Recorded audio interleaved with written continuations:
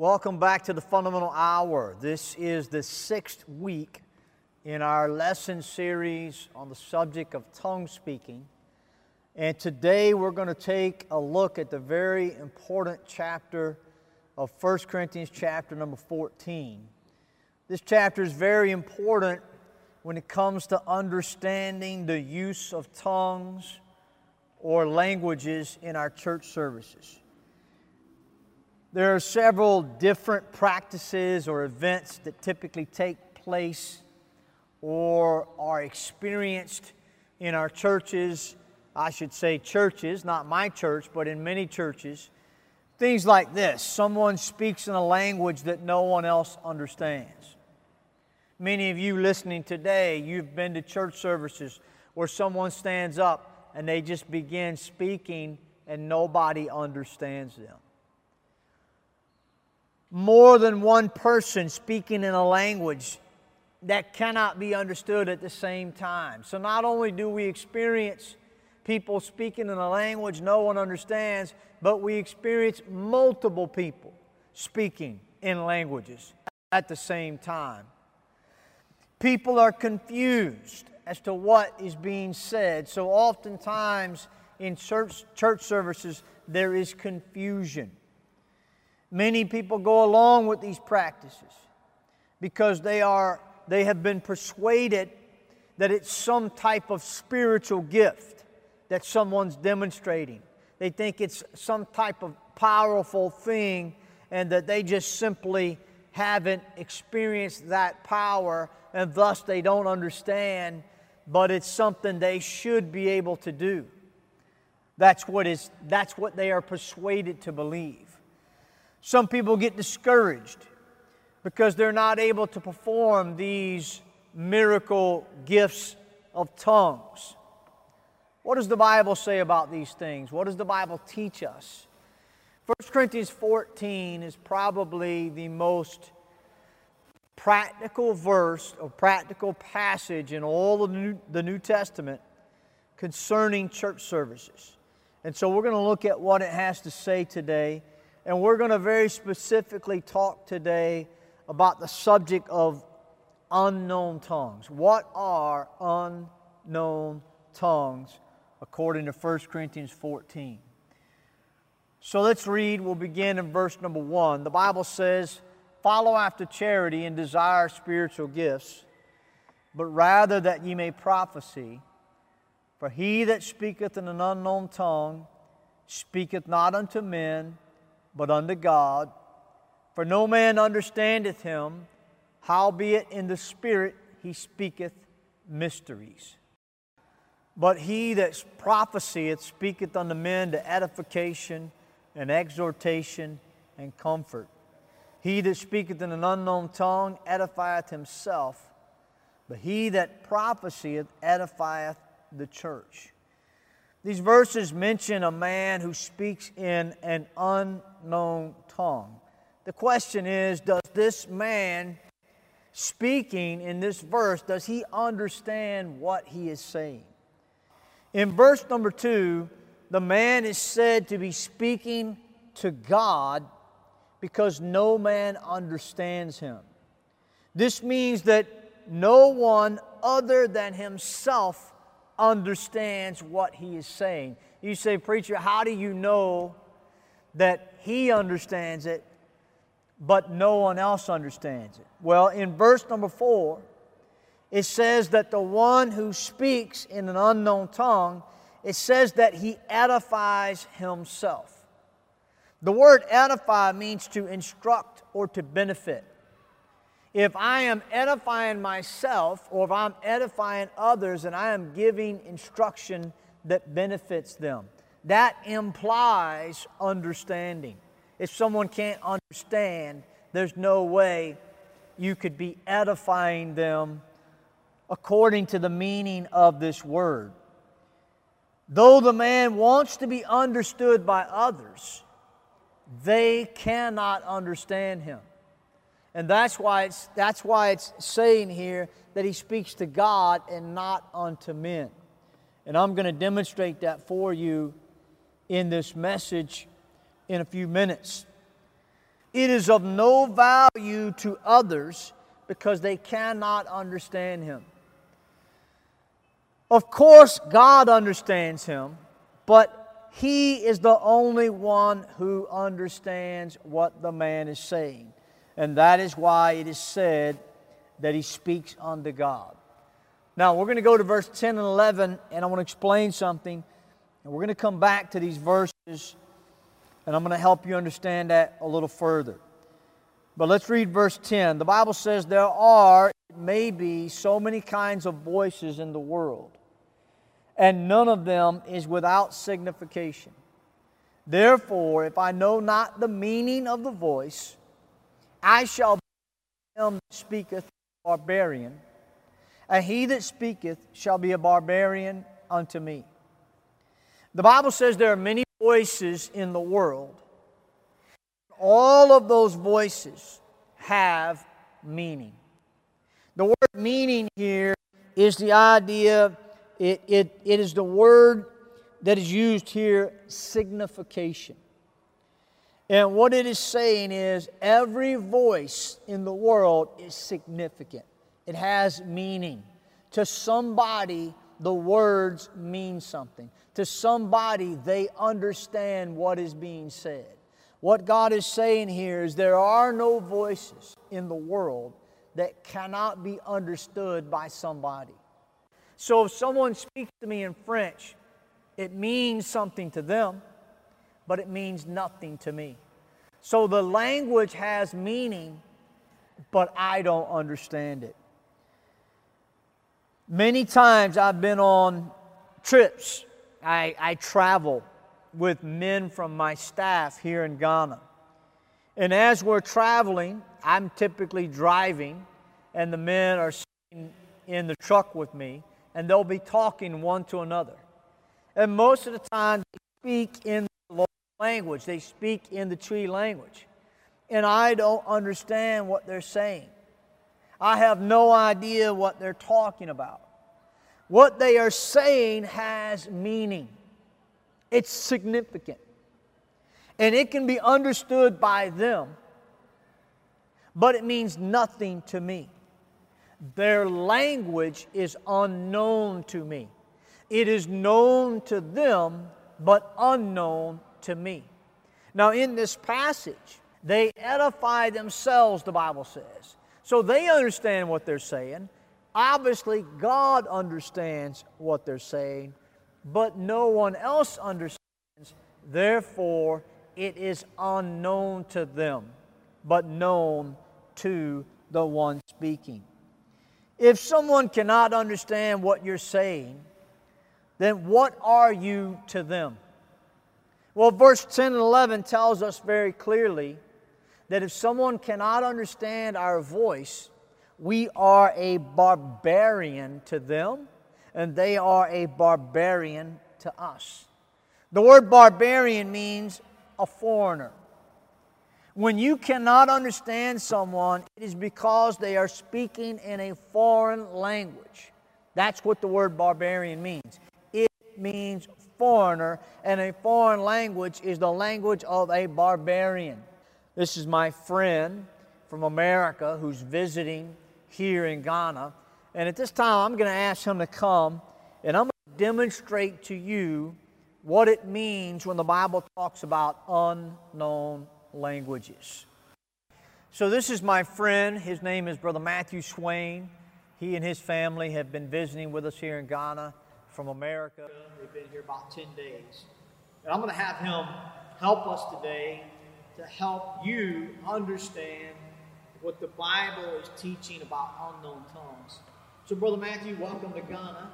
And I'd like for you just to speak to the people for a moment or two and say something to them. Hola, buenos días. Mi nombre es Mateo. Estoy aquí de América. Visitar el trabajo aquí.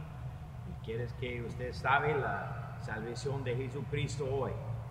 Dale a él un chance para ver en su corazón y salva su alma por siempre de infierno. Te amo y yo quiero que usted sabe las bendiciones de Dios a través de su Hijo Jesucristo. Brother Swain is a fellow preacher. He's a graduate of Bible college. He's in the ministry. He knows the Bible. If I were to ask him to preach to you, he could very effectively take the Bible and talk to you and preach to you and explain to you the things of God. But here's my question. Did you understand what he just said? I did not understand it. And most likely 99% of you did not understand what he just said. He was speaking in an unknown tongue. Now, Brother Swain, here's my question. Did you understand what you were saying? Yes. He knows what he said, but I don't know, and you don't know. He knows exactly what he was saying and why he was saying it, but to you and I, it is an unknown tongue. So, Brother Swain, why don't you tell the people in English what you just said to us? Sure. And maybe you could tell them what language you were speaking. Yes, I was speaking Spanish. I said, hello, good morning. It's a pleasure to be with you. I'm blessed to be under the grace of God, and I want everybody out there to understand what salvation is from Jesus Christ and how they can have it today. I love you, and I don't want you to go to hell. I want you to go to heaven through Jesus Christ. So there you go. I've just demonstrated to you what it means for someone to speak in an unknown tongue in a church service. We have a man. He was speaking truth. He understood what he was saying. It was edifying to himself. God understood him, but you and I did not. Therefore, it was an unknown tongue. Thank you, Brother Swain, for helping us today. We appreciate you being on the program. So, for example, if you are in a church that speaks English and you have a guest preacher and he speaks French, but he doesn't speak English, then he would not be allowed to preach to the church unless someone can interpret for him, because his language would be an unknown language to the people. He may be one of the greatest pastors on the planet. He may be able to preach truth in a way that's better than anybody you've ever heard. But if he can't speak in a language that's understood, he cannot edify the church. So, in conclusion with today's message, I want to remind you of what we've been learning about tongues over the last several weeks. I've taught you that the Bible teaches about tongues, it teaches about other tongues, it teaches about new tongues, and it teaches about unknown tongues. And again, if this is your first week listening to the program, then I would encourage you to go to our YouTube channel, Fundamental Hour on YouTube, and you can watch the previous lessons that I've taught on tongues. From Acts chapter 2, that the word tongues means languages. Okay, you speak with your tongue, and that is how you create languages. So tongues and languages mean the same thing. We learned that the word other tongues, the phrase other tongues, is referring to someone speaking in a different language. In other words, I'm speaking English. Twi would be a other tongue. French would be a other tongue. Spanish, which our brother was preaching to you today or speaking to you today in, would be a other tongue. Now, we learned that new tongues